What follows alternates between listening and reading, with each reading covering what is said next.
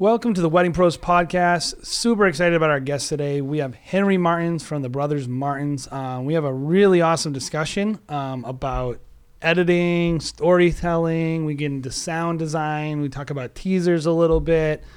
Just a bunch of stuff that, especially if you're into filmmaking, that I think would really help you and challenge you. And if you're not into filmmaking, you're a photographer or a wedding planner, just hearing from people who are amazing at what they do, and trust me, Henry is amazing at what he does. He's at the top of the industry.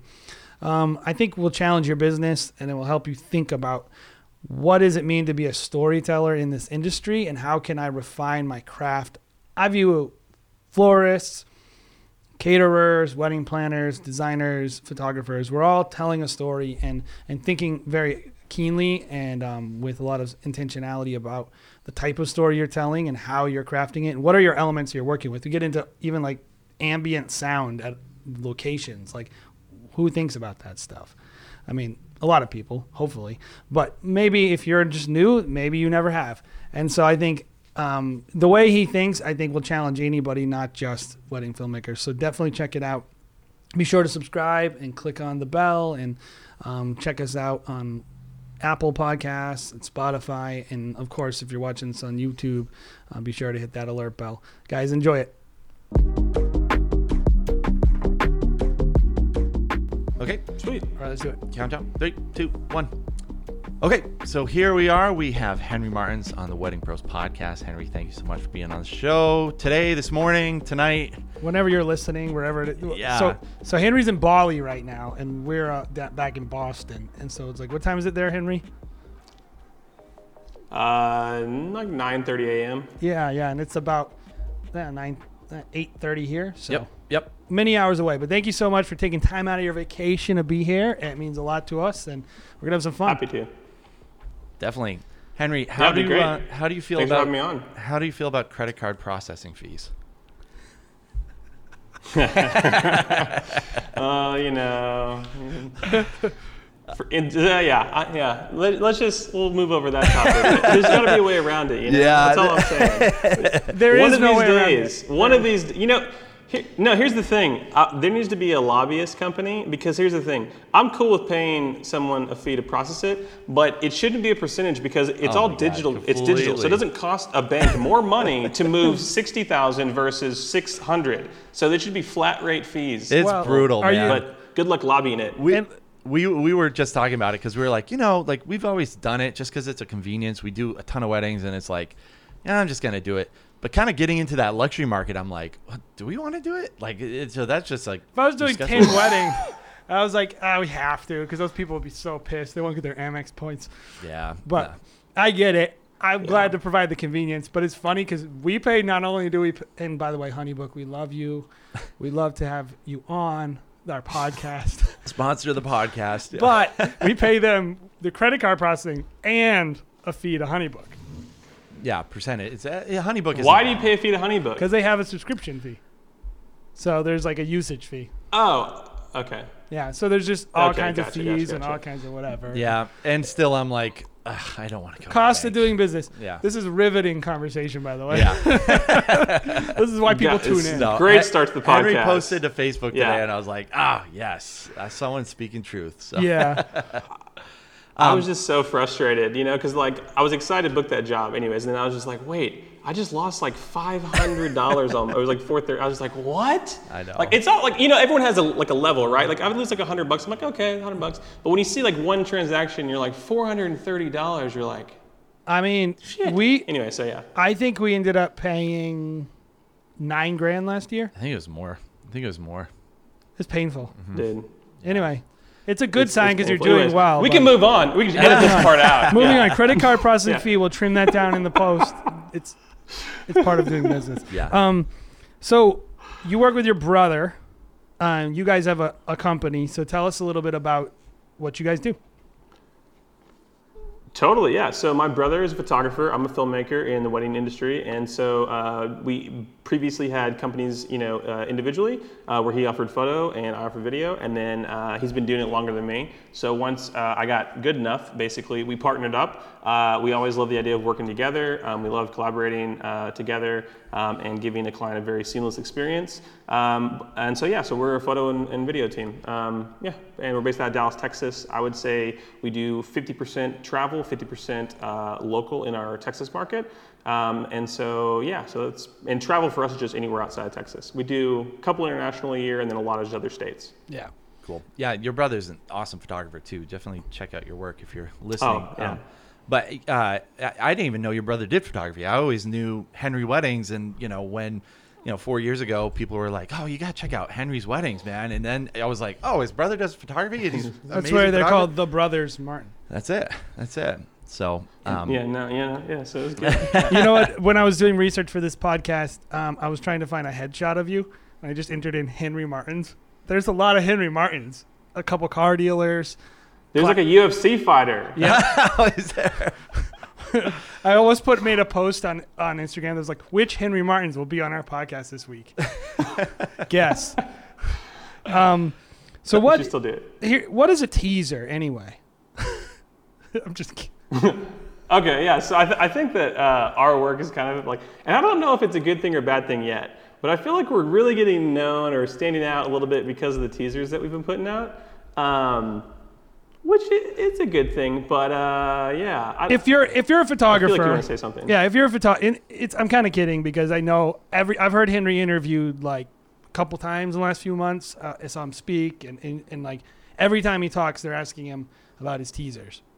I tease him, so I tease you about teasers, but if you don't know, if you're a photographer and you're like, what are they talking about? Basically, we're talking like 1 to 2 minute little social media friendly films that are being released to kind of push your brand that are a little different than maybe the longer films that are being delivered to the clients.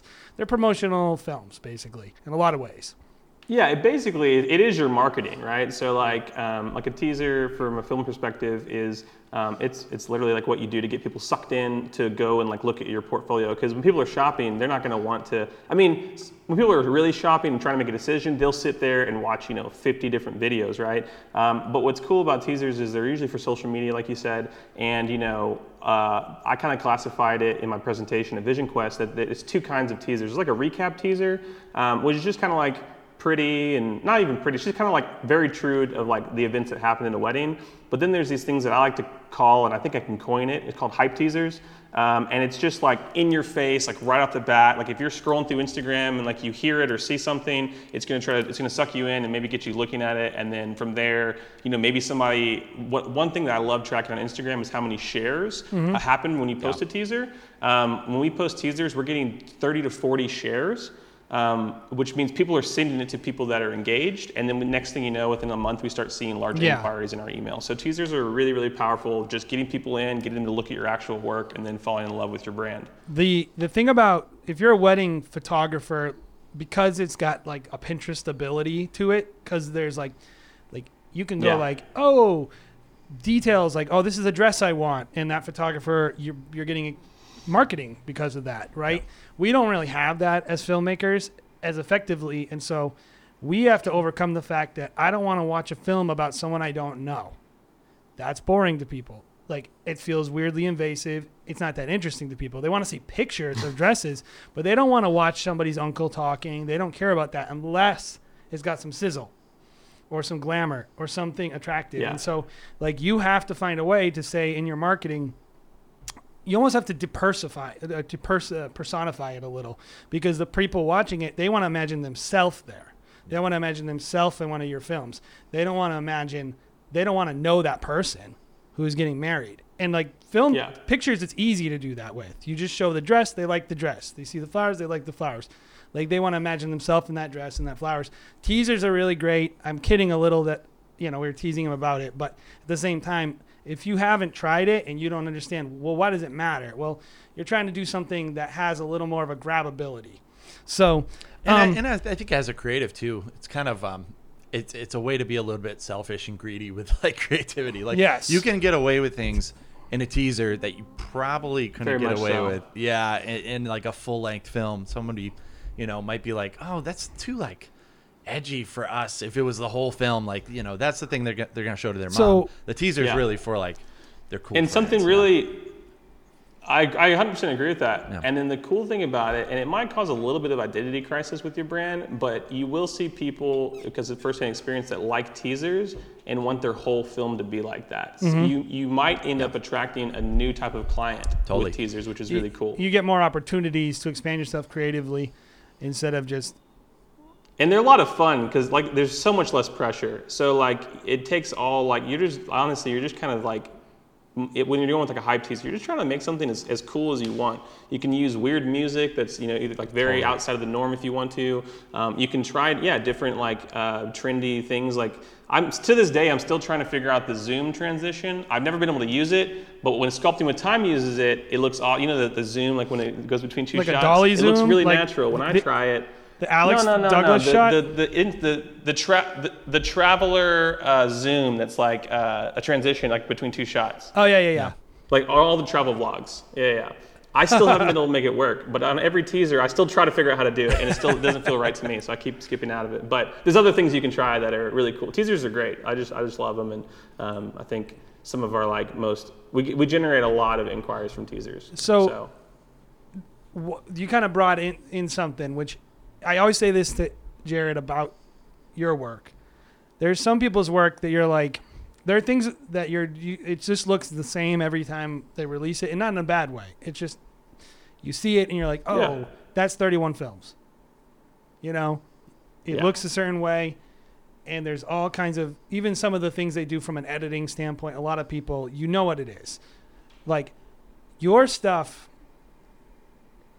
you're always trying something new. There's always that sense of play and exploration. And it like, cause I remember when the first year maybe not the first year, towards the beginning of your career, Jared was like, oh, I love this film. It's got this interview with these daughters. I think it was a couple getting married and they had kids. And so you interviewed the kids and they were talking about kid solo, right? One kid. Yeah, maybe. And they were talking, it was like the narration for the film. And I was like, oh, that's so beautiful. And I was like, oh, this is what his work is like. Okay, then I see the Aruba film and I was like, no, this isn't like, no. And then I saw your other films and I'm like, oh, no, that's not, that, you're so like, then I figured it out. And I'm like, it's all about exploring what he's doing. He's always trying to challenge himself. And so for you, like, is there anything that's off limits into how you make these films, or is it always a challenge and you're always trying to push yourself? Always try and push myself for sure. But that's also something that like we sell in like our communication with our clients, is that we don't make the same films. It's also something that and here's the actual, because I just spoke at Wedding Film Retreat, which was so awesome being there. I mean, what Sarah and Rick have put together, dude. Like, I'm going back next year as an attendee because it's such a unique experience. It was phenomenal. But the big thing I talked about was actually like my work, right? And then how it doesn't really come from a selfish place. It really comes from what Matt Johnson calls like relational filmmaking. All the different like elements that you see in the different films that we showcase are really because of the couples that we're filming. It's either their style or their personalities or their location. We try to find those unique elements and like a creative way that fits them to showcase their work. So that's what you're seeing that's different in like the films that we do, is like some couples like Antigua, right? They feel like it almost felt like Nigerian royalty. It felt very like cinematic and it's just very unique, right? And then you have Joshua Tree, like super hipster couple, and that's the one with the daughter. And so just trying to find ways to tell their story. And I got to meet with them, for instance. And when I met them, Natalie is a daughter that Jillian had before she met Tom. And so what was cool about meeting them for coffee is sometimes, step parents are a little weird when the parents get remarried, but I could tell that Natalie and Tom had an amazing connection and that Natalie was a huge part of Jillian and Tom's relationship. And so by getting to meet her, I also saw that she was really comfortable on camera because her mom's a photographer. So that's where that idea came from, is like getting to know the couple and then realizing, okay, this is an awkward, relationship. Like the daughter and the new stepdad are really close. And then they're also a big part of the relationship. So that's how that kind of came to be. So I think that when you look at our work and you see the different elements, again, it's just not really anything that like I'm doing, but just trying to pay attention to what our couple's giving me to work with. Sure. It seems like you're kind of at this stage in your career where you're going up that ladder of like, you know, from the high end market to really like the luxury market, right? Like, how has your interaction with the client changed over that time? Do you try to keep it pretty much the same, like, hey, let's get coffee kind of thing? Have you seen that relationship change over time? Yeah, so we put a lot of effort into this, and it's going to be interesting because I think to a lot of people, the luxury market is like the one-all, be-all, like that's your goal, right? Yep.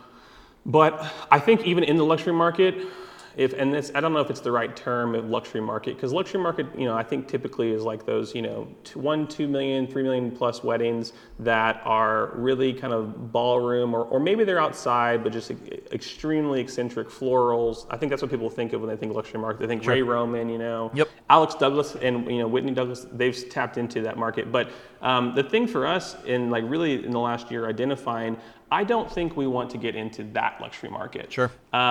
And so it's a really interesting thing because of the client relationship. The client relationship at that level is very different. And a big part of what we do is not just taking people out to coffee, but to take them out to dinner and drinks, really no matter where they live.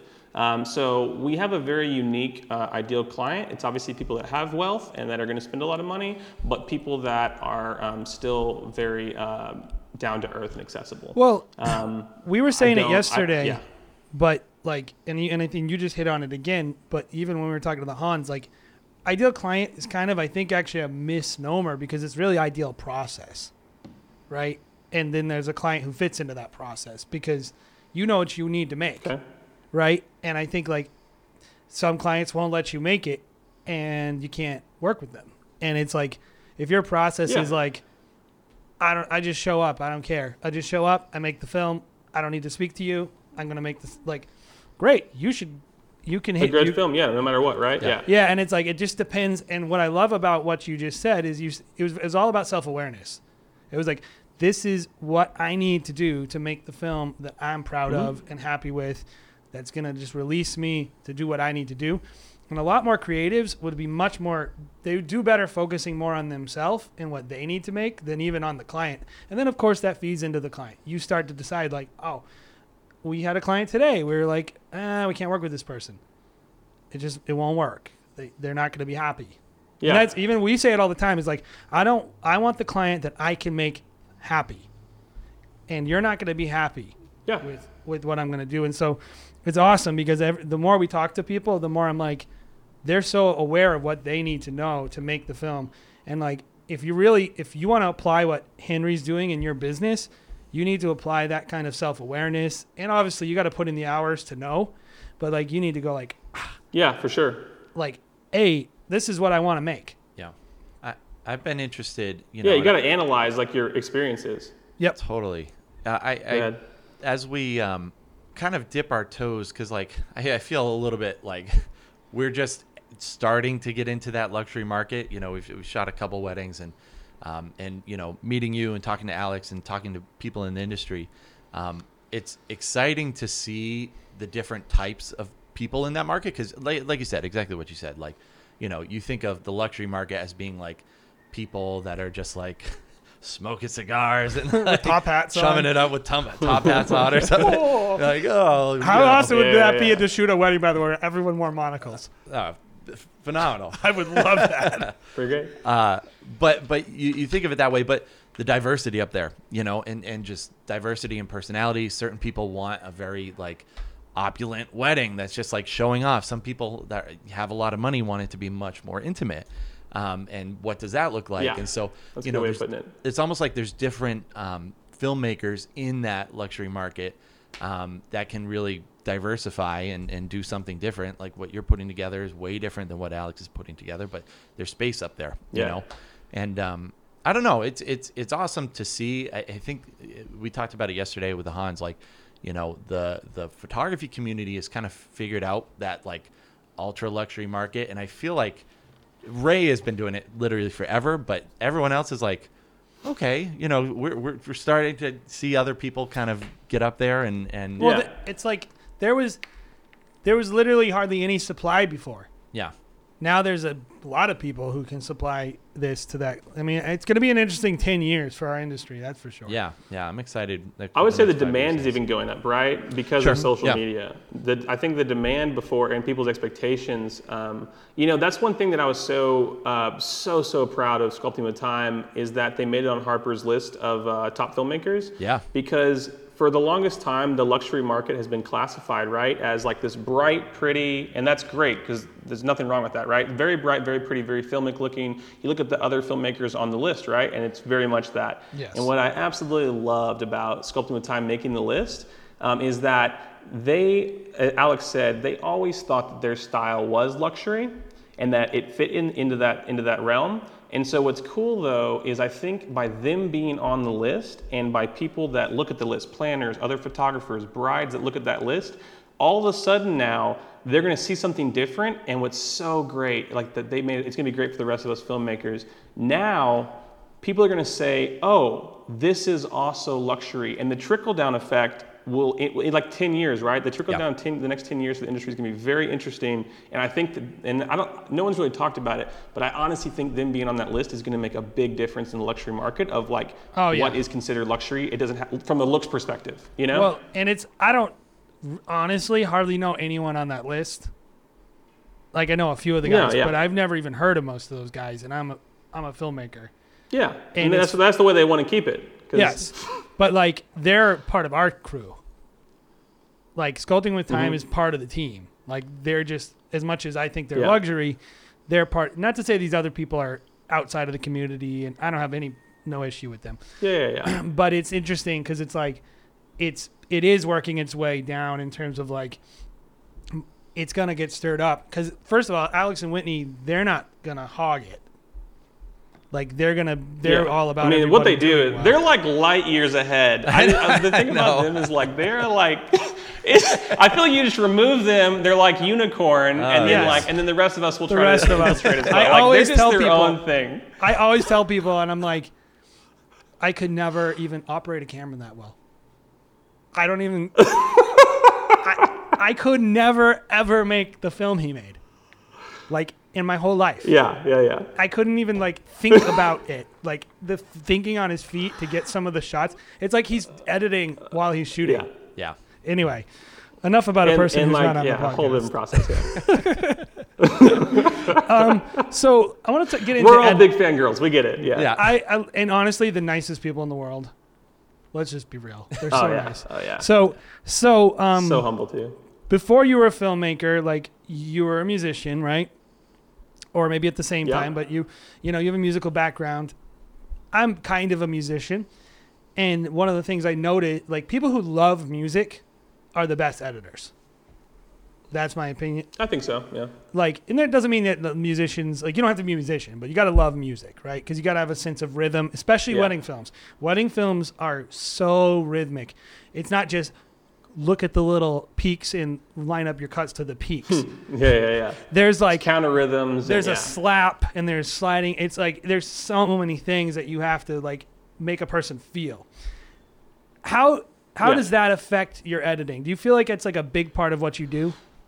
Yeah, I think it makes a big difference in what I do.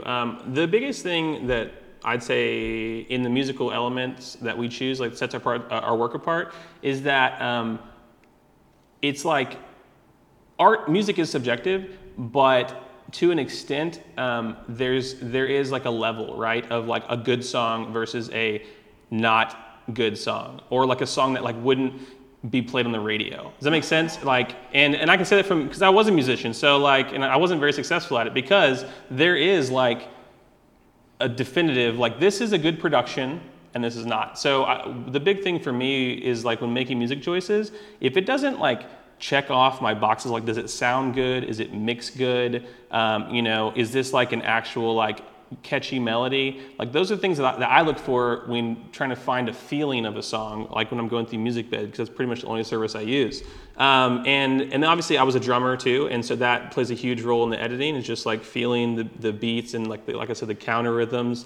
But I think I don't know. And there's also like let me just say this. I think when choosing music, it's really important to know like what you don't want as much as understanding what you do want. And what I mean by that is like, I pretty much have a rule. If it's acoustic guitar and 4 on the floor, I'm never going to use it, right? Because it's not my thing, right?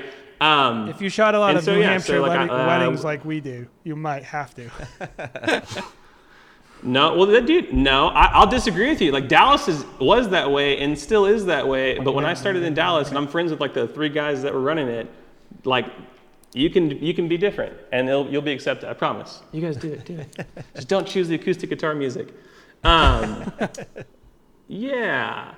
So I mean, I don't know. Music selection it is hard to kind of describe because it comes naturally to me. Because of my musical background. Isn't that weird about it? I talk about this. There's this interview I saw. And I think it's Musicians Explain Music at 5 Levels of Complexity is what it's called or something. And it's his piano player, and he teaches a child about music. And he's like, here's chords. And then he teaches it. Okay. And then he finally gets to, and I think he's talking to like Herbie Hancock about piano at the very end. Him and Herbie Hancock are talking about piano. And the more skilled you get at something, the less like actual terms that you use that are objective. You use more subjective terms. So like when you're starting at the bottom, you're like, feeling. Yeah, he's like, this is kind of like a chord like slaps in, and it's like, and they're talking about how they feel about the song, and they're talking about grooves, and they're talking. Yeah. It's just like when you watch, when you look, when I'm describing a tone, I'm like, it's kind of squishy. It's kind of a squishy tone, kind of woolly. Yeah. And like that doesn't make any sense. But if you're a musician and you know about fuzz pedals, you know exactly what I mean. And I think that is exactly what we were talking about when we're really getting into the highest levels of being like really just an editor in general, but especially when you're working with music. Is like it is way more about feel than it is about like rules. And the rules will get you going. Like if I was to teach a person editing, because I teach high school kids editing, and I'll just say like, just go with the beat. That's a decent film. Yeah. You can, and like you'll see that guys who are new, they're just cutting to the beat. That's not bad. As you get bigger and you start learning things, you start to take more risks. And what I love about your music choice things is like you're really using the music choice as part of your creativity. You're not just trying to go what will the client like? Even though I think that's fine. If that's your business model, ask a person what they like. You know, we're editing 120 wedding films a year, Henry. I'm not going to. Crazy. We're going to ask them what they like, and we're going to edit a film to what they like because I don't have time to do revisions. But when we're doing our higher end films, totally different experience. Yeah. And so, yeah. Yeah, I think I always tell our guys, because we just had we have a guy that works for us. He's 20 now, and he's just now, I was just like, hey, do this trailer for a film, do like a little teaser, and just go wild with it. I'm not going to put any parameters on you, do transitions, do highlights, make it like you would make one of your skateboard videos, really feel it out, feel the song. And, he did just an incredible job, and he keeps on like progressing and using his creativity and editing the music. But editing the music, I don't think at first it came naturally to him. And at first I was like, dude, you just have to listen to better music in general. Like listen to some new stuff that's not just like, and honestly, it helps. Like, have you ever seen Euro Dreams of Sushi? Yeah. The documentary? Yeah. Well, it's so amazing. It's about this 90-year-old. I'm gonna watch it now. Yeah, it's amazing. He's a chef. It's one of the first like DSLR films I remember too. But he's a he runs a 3 Michelin star restaurant in Tokyo in a Subway. So it's the only sushi restaurant in the world that's 3 Michelin stars. And he's run it forever. He's like 85 or something. But in his movie, he said something that literally changed my life. I think about it all the time. He's talking about making food. And he says, in order to make good food, you have to eat good food. And I'm like, yeah. Like if you want to make... It's so simple, but it makes sense. If you want to make good films, you have to watch good films. If you want to make good films, you have to listen to good music. And so it's like, it's all about refining your palate. You have to have a lot of experiences with this stuff. And so if you're like a person like, I don't like music, you won't, it's going to limit your editing. You're never going to be as great as you could be.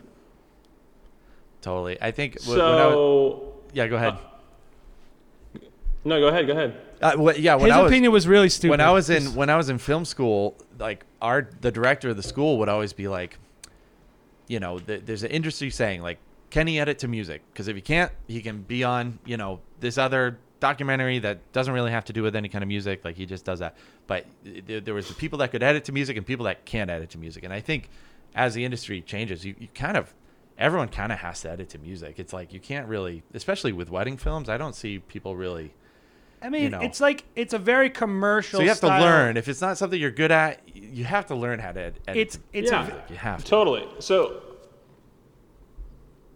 you go. Oh, I was gonna say, like I did a film critique, and for a friend of mine, he's not a musician, and like there's like little things that you can cheat, right? Yeah. That you can like always Sure. do, or at least not always do, or at least like try to do. Like we get a lot of compliments from couples, not from filmmakers, about how our films flow with music. I pretty much always cut to the beat. Generally, but it's not always the like 1, 2, 3, 4. Sometimes they may be on the the upbeats or whatever, but or some like drum fills. But like the thing is, like one of the easiest ways to really give your film an impact is to have like whatever the climax of going to the chorus, like put like either like a big moment, like a first kiss, or even sometimes you can do first kisses like before and then them exiting like the church. Something that's on like a big moment. It really gives like this huge feeling of like, oh, this is like a climax, right? So there's like little things like that I'll do film critiques, and people have their first kisses like in the middle of the verse, and then like the climax of the song is like when they're like, I don't know, doing portraits, and you're like, oh, if you just like shifted this around a little bit, it gives like so much more of a feeling.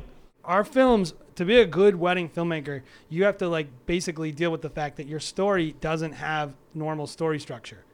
You don't have tension, so you have to simulate tension through how you utilize music and sound, and then like Alex does it amazing. He has almost like horror elements in his film, like visual dissonance all the time that you're like, that's creepy to me, that's weird to me, but it's simulating this feeling of like, oh, you're watching a story, and of course there's good storytelling, and like if you understand sound design, you can create a feeling of like, it's just so much more. The storytelling of good sound cannot go understated enough. Literally, I was doing an edit today, and I did a thing, and I was like, this is weird. And I'm like, I just put a riser in. Yeah. Felt good.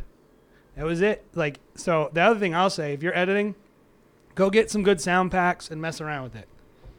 Like, obviously, be careful. I'll say one of the good sound packs to grab is Film Crux. It's like $30. I love the lens distortion stuff, but it's hundreds of dollars. Film Crux or Crew or whatever you want to say, that's the one you want to buy. Is that Singularity? Film Crux, they were the people that were selling to me on Instagram. It's like a lot of, at first I was like, why do these people keep on trying to sell me like spaceship noises? The Singularity and then right? I dove into it. I was like, oh, this is actually really good stuff. I love the Singularity pack. It's really good. Yeah. And it has like, it's got sounds that don't stick out so much that like everyone's going to be like, oh, you use that pack. Because I don't want that. Yeah. But it's great. And it's like, also $30. It's $30. Yeah. Good sound. You can't really tell what's in the background unless you isolated it. That's right? the thing is like, as you're doing sound design, like I remember you did that sound design breakdown at, what film was it where you had the cheering? Oh, it was like a teaser like from Tulsa. I would have never noticed the cheering coherently. Like it didn't stick out. And then once you isolated it, I couldn't not hear it. Yeah. But it had this feeling of like, like just the feeling of like people were like, I don't know. It was weird that I put it in there, but like when I did it, I was like, oh, that's what I was missing. Like it makes me feel like I'm like getting real excited for this church wedding. I don't know. Yeah. I think the thing I like about your films, Henry, is I feel like you're on a pace right now where if I close my eyes and I just listen to the film, that I would be like, I would imagine what the shots would be, and then you open your eyes and it's exactly what you thought. It's like, I think that's fun. That's fun when you can get to that level of sound design and you can have that kind of like artistry and just cohesiveness to the film. I think that's a lot of fun. That's a fun spot to be in. Yeah, we've been working on a film. Well, I appreciate it. I wanted to ask you too. When you're kind of creating this world, right? How do you decide kind of like is it when you're talking to the clients, are you deciding, hey, this is going to feel this way, this is going to be a 15-minute edit compared to a 10-minute edit? What kind of elements are you putting together when you're meeting with the client, Yeah. when you're trying to decide, what kind of creative For sure, vision for sure. you're putting together. Film links are definitely based on money, right? How much what they buy in a package. So that's like the easiest way to decide film links.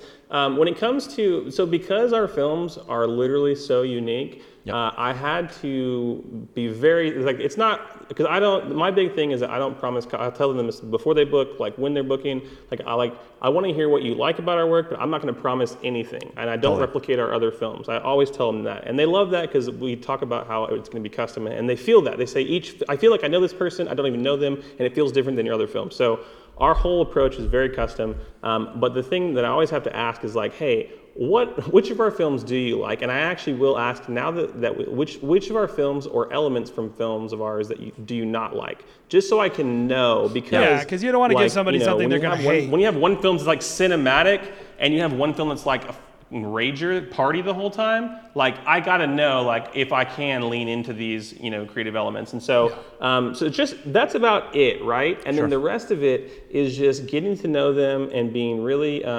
aware of the wedding day. Something I found a long time ago, in 2016, is the location of the sounds of a location are for some reason they stir a lot of senses for people that have been there. So what I found is every city I go to really sounds different, city or location, right? So in Bali has a very unique sound, and so I always make a conscious effort to record actual sound in the locations.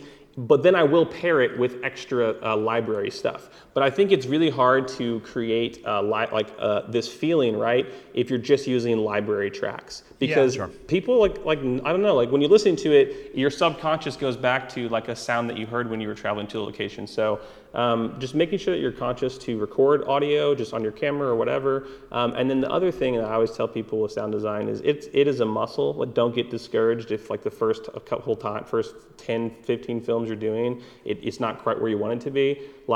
It's just, you got to keep practicing, and you got to be really critical with yourself. Don't just be don't just accept it or whatever. So the biggest thing that I hate in wedding films, and I see it's the same sound almost. It's these birds chirping, and I can tell it's just fucking fake. I'm sorry, no cursing.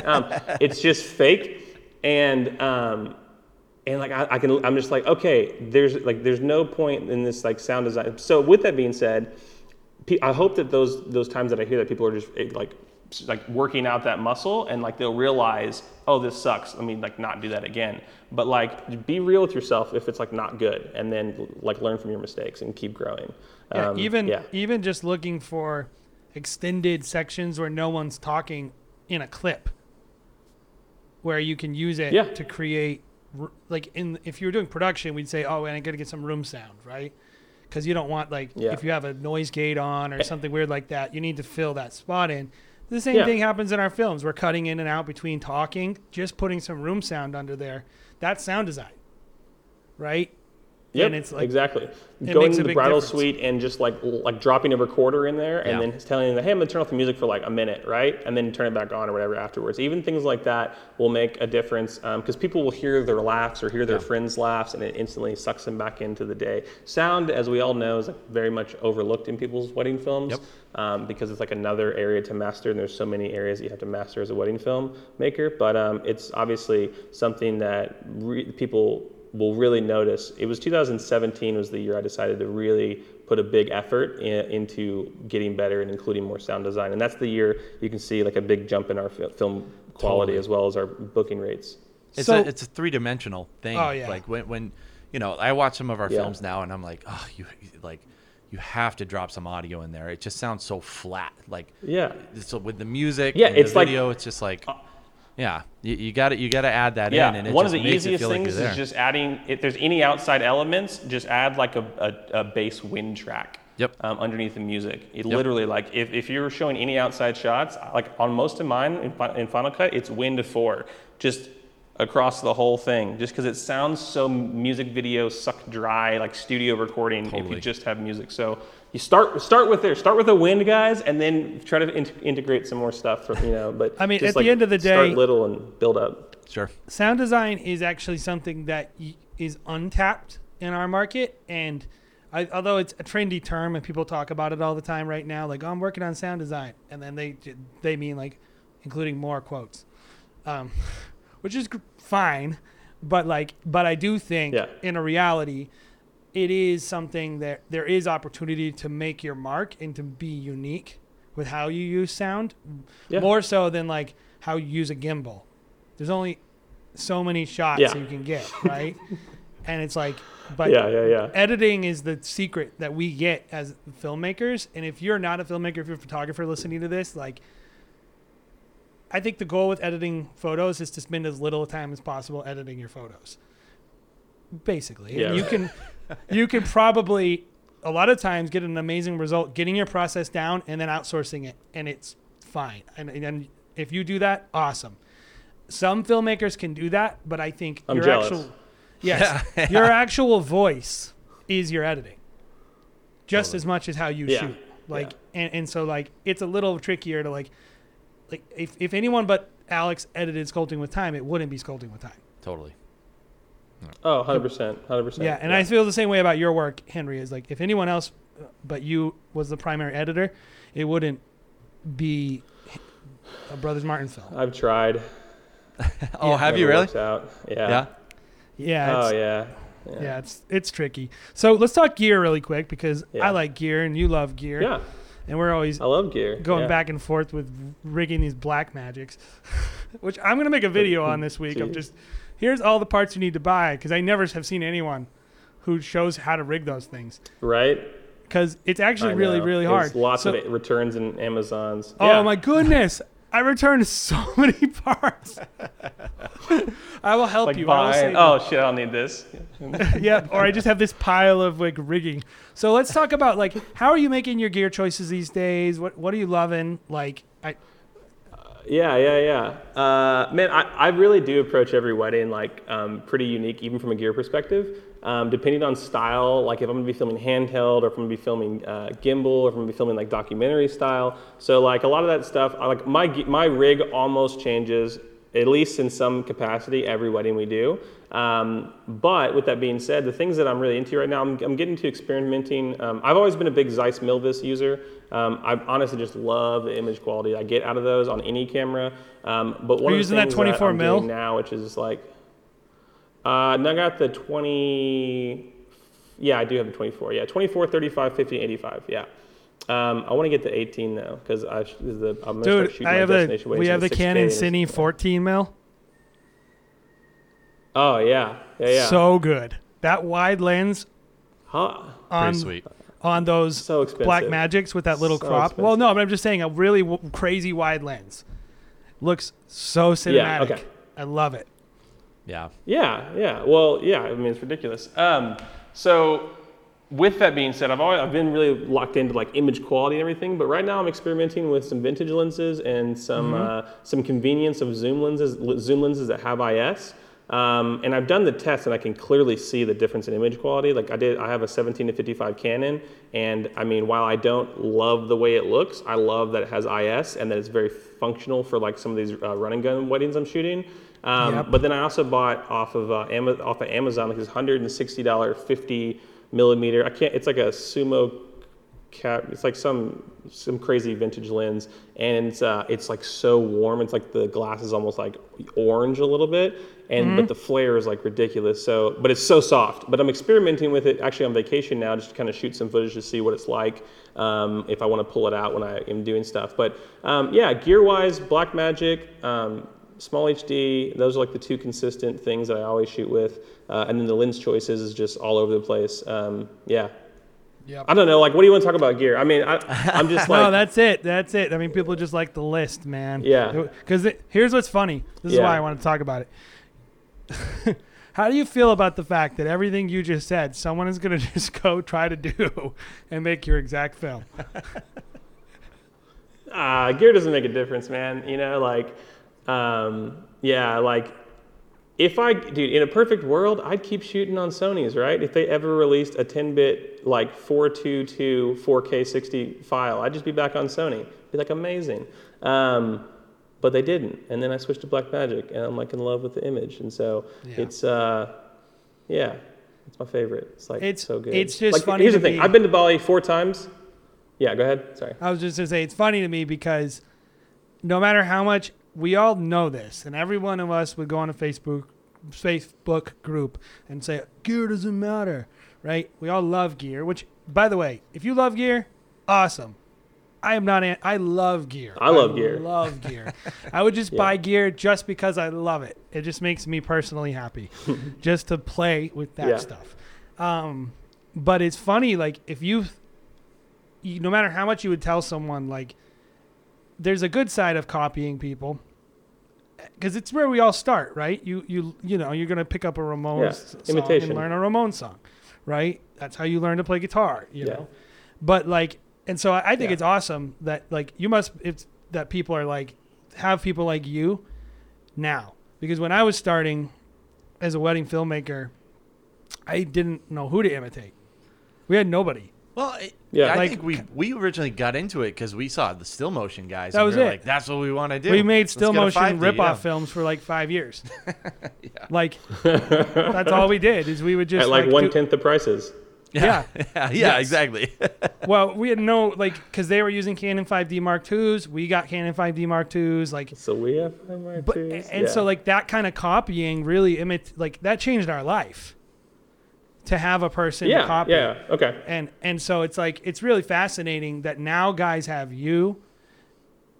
There's so many people you can copy now. There's a million. Like, there's so many talented people, That will just, like, I don't, like, whatever. Like, go copy someone. If you're getting started, copy someone. Just do the... 100%. Here's what's going to happen, right? Here's what's going to happen. Two things. Either you're going to start copying someone... and you're never really gonna like find your own voice, so you'll never really like exceed past that. Or you can imitate people, but if you really care about getting better, you'll eventually like realize like what it was that you liked about whoever you're copying or what thing you were copying, and it will naturally be paired with your strengths, and you will make it your own. For instance. I was a huge Bel-Air film fan. Do you guys know Bel-Air Films out of Colorado? No. Okay, well, don't worry. He sold off his company. I don't like him anymore. They're great people, but when Tim was doing it, Tim was like the guy who started it. Phenomenal. I was like so inspired by his work. So of course I like stalked his Instagram, like what light is he using? He had the most unique reception stuff just because it was like hard spotlight and stuff. So I like went out and imitated it, but eventually like I can never do Tim as well as Tim can do Tim. And that's the saying, like only you can do you, right? So, but eventually I ended up just using, I got that light, and that piece of gear did make a difference on my local market of like how I was shooting reception films from like a lighting perspective, because in my local market, everyone just had, lights on things and no one was doing handheld stuff.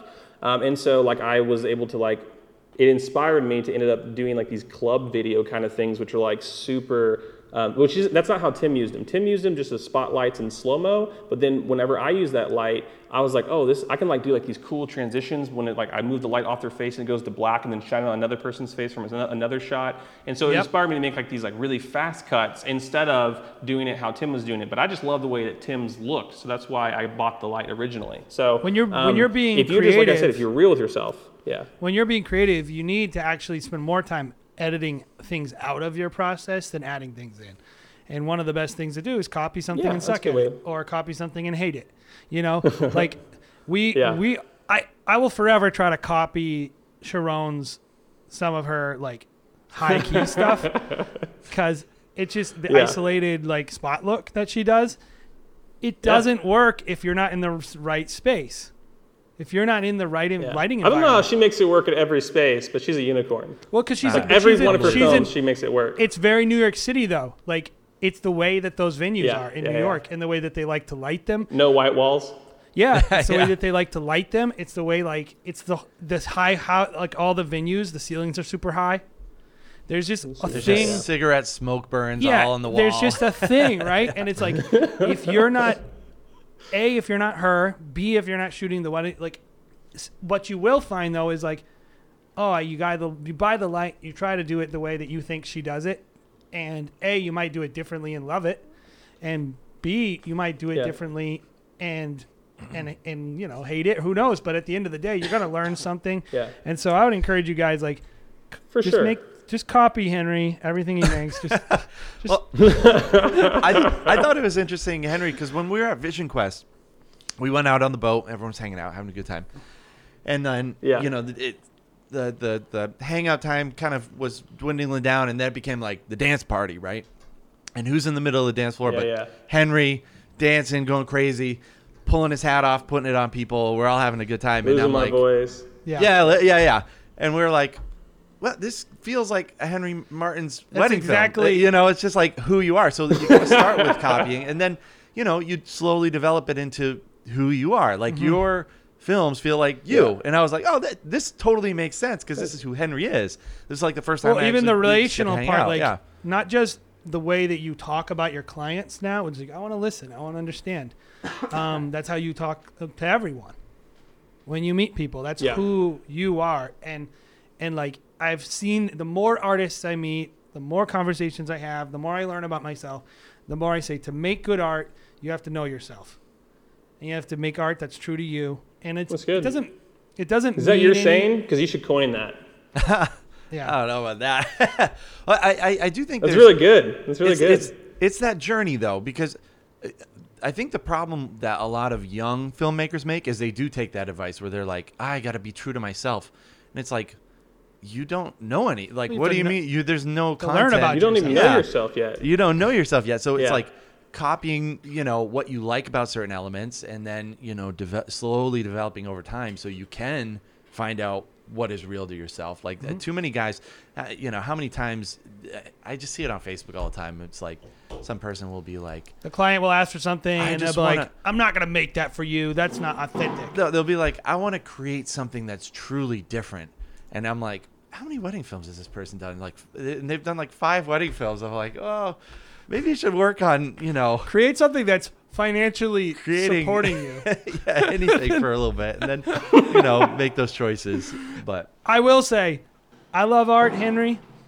But I think at the end of the day, like, I don't know if this is some people, some of us aren't as talented as other people, and that's it. And you're never going to make as nice films. I'm not as talented as Alex and Whitney Douglas. No, well, I mean, maybe you are. but like at the end of the day, though, like, you don't need to feel insecure about that because you can actually make an awesome living. And like, I always try to remind guys about that. Well, you're going to make a living. You don't need to make a Brothers Martens film to make an awesome living. Yeah. On wedding films.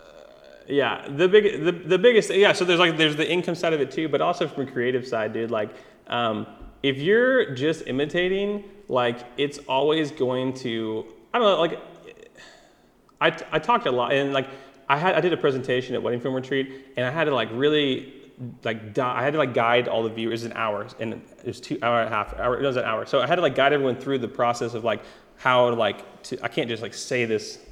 Never mind. I can't say it because if I don't like guide you through like the process, it's gonna come across as like really like I'm like against people that do like traditional films or people that do non-traditional films. But I totally get what you're saying. The biggest thing though is like if you're not like if you're imitating and you don't ever like find your own voice, then like that's totally fine because you will just fit into the category of like making kind of normal wedding films and you'll make a really good income and like you don't have to be like a trendsetter, unique person or whatever. Like there's a client that wants what you do. Yep. There's a client for every style of wedding film, and there's a client that wants. There's literally the majority of clients want to hire a wedding filmmaker that has very similar work consistently between all their films because they want to know what they're getting. And there's a smaller portion of the population that wants something completely custom tailored to them. But the majority of brides, they want to know what they're getting. That's why the luxury market that I'm trying to get into is so much smaller than maybe the luxury market that like Ray Roman or other people are getting into, where it's pretty consistent across the board. But that's pretty Henry of you. You're a risk taker, and you're gonna do the thing that like makes you creatively satisfied, and that's why your films are good. Because if you did something else, it wouldn't be you. And I think that is what people. That's what people need to figure out. I guess is what I'm saying is like figure yourself out, and and base your company on that, and base your art on that, and like screw what anybody thinks about it. Because there's nothing wrong. There's no right or wrong way to run your business or on what style of wedding film you're creating. So 100% agree with that. Like, you got to find out, and it's honestly pretty, like, there's not that many categories. Like, do you want to shoot the same style weddings like often, or do you want to shoot like really different and unique style weddings between like your weekends? Well, and that's like a good place to start. Like, I can't shoot the same wedding every weekend. Henry, I have a question. What got you into watches? What's up? I just love watches, man. I always have. I don't know why. Watches, like watches and shoes. I'm really into shoes right now too. Yeah. We always talk about our dream sponsor I like being comfortable. for the Wedding Pros podcast would be Wolf and Shepherd. Who's that? Wolf and Shepherd, man. Oh, hell yeah. I want to get them involved. Wolf and Shepherd, dude. Because I want to start shooting their market. Their marketing's pretty good. It could be better if you did it. Yeah. So you should do that. What's your next watch piece that you're gonna get? You eyeing any? I'm not gonna buy one for a long time. Yeah. No, because I have like this one nice watch that I love, but like I'm at a point where it's like I bought this for myself. This is gonna sound like super, I don't know, douchey, but I really love Rolex. I don't love them for the name or whatever, but I love being part of the little club with my clients. They all have Rolexes, and I've always been a watch guy. And so I had a bunch of I had 15 different watches, all under like $500 before. But right before I got married, I was like, I'm gonna buy like one last big purchase for myself. And so I got a really amazing deal on this watch and bought it. And I love wearing it. I just like, it's like my thing, right? But now that I have it, I can't like go back. And so there's like other Rolexes I want, but they're so expensive that I'm not gonna buy one for a long time. So would you actually, if I just didn't buy new camera gear, I probably could afford one. So would you say just the number one tip to becoming successful in the luxury market is owning a Rolex? Yeah. And don't buy a date just. You got to own at least a Submariner or above. Yeah. That's the trick. Because if you're trying like unspoken rules. I didn't really understand it until I watched. Until I became a snob. Houdinki, and I was like, this is it's silly. And then I was like, oh, see, I can latch onto that a little bit, like the whole like heritage of a watch and like passing it down. And so I'm like, I love that idea. Like of my kids eventually wearing the watch that I bought. So I'm like, I'm saving up. I always right tell now him for I'm my real deleting. watch. This is a collector's edition. Yeah, this man. This is called a 666 Yeah. Sea Dweller, and it was made in 1987. Yes. And it looks just as relevant today in 2020. Dude, it's crazy. So we're having my wife's pregnant now, and so I'm like, well, I have to buy a Rolex, honey. Yeah. Well, I'm like, kind of the same thing, where I'm like, well, it probably will be the last purchase that I make for myself in the next 18 years. But, it will be something that I can down. And dude, it's like parking cash. It's like parking cash. Yeah. If you ever get in trouble or you need to pay for your kids' college tuition, you can just go sell your Rolex. Did you see the guy, speaking of watches, this old guy with a big beard, right? And he was on one of those antique road shows, right? And he's like, hey, oh yeah, you saw that? He had the most perfect Daytona. Yeah, it was like a mintless Daytona. It was a new old stock, so it was like unopened. He bought it, put it in a safe in the box for $450. He paid for it or something like that, some tiny amount of money, and he got it after he got out of the military or something. It's like 45 years old or something. He goes to the guy, and the guy appraises it. He goes, this might sell for $700,000. The guy passes out. Dude, that's the crazy. I think it's classified as the best conditioned Rolex Daytona in the world. Wow. So that's why it's worth so much money, because it's literally it's never been open. It's like mint condition. Well, it's funny if you watch ridiculous. it. The guy reviewing it is like. He's like smiling and like it's so awkward. He can't even keep it in. Yeah. Hey, so that was just a real detour we took there into watches, but man, Henry, we so appreciate it. There's probably a million other things we could go into and we like. What's funny? I'm thinking back on what we talked about. It was so nerdy. And so if you're listening, did we actually cover anything? We talked about editing and like. Here's the thing though, is like that's what I love. I know that's what you love, Henry, and like at the core of it is like we're just on here to do what I want to do, which is Oh, perfect. Then we're good. So if you were listening to this and you were bored, well, I had a good time. So No, I thought that was awesome, man. Henry, thank you so much for joining us, man. And good luck in Bali. My pleasure, Sounds like a guys. fun yeah, time. dude, you're gonna be at. I'm in. Just chilling. Are you ever in the East Coast ever? Dude, believe it or not, no. I have a lot of clients from there, but I'm like rarely in the East Coast. Yeah, it's Like, actually, no. I'm gonna be in Rhode Island in June. Nantucket. Oh yeah, No. that's my neck of Rhode the woods. Island? Yeah. Yep. I live in Rhode Island. yeah. I live in Providence. I live 15 minutes from Yeah, Rhode I'm gonna Island. be there. Dude, hit us up, man. Hit us up. We'll take you to a All right, Sox game guys. or I'll something. see you in June. All right. June's gonna do it. Yeah, that'd be great. Awesome, man. Henry, Have thank an you, man. awesome. Can I crash on your couch? I think lodging's really expensive. Oh yeah, and it's getting up there. He's a landowner, so Yeah. maybe he can grant you some. Yeah. Cool. Nice. All right, have an awesome vacation, man. See ya. Cool. Yeah. Bye. Thanks, guys. Adios.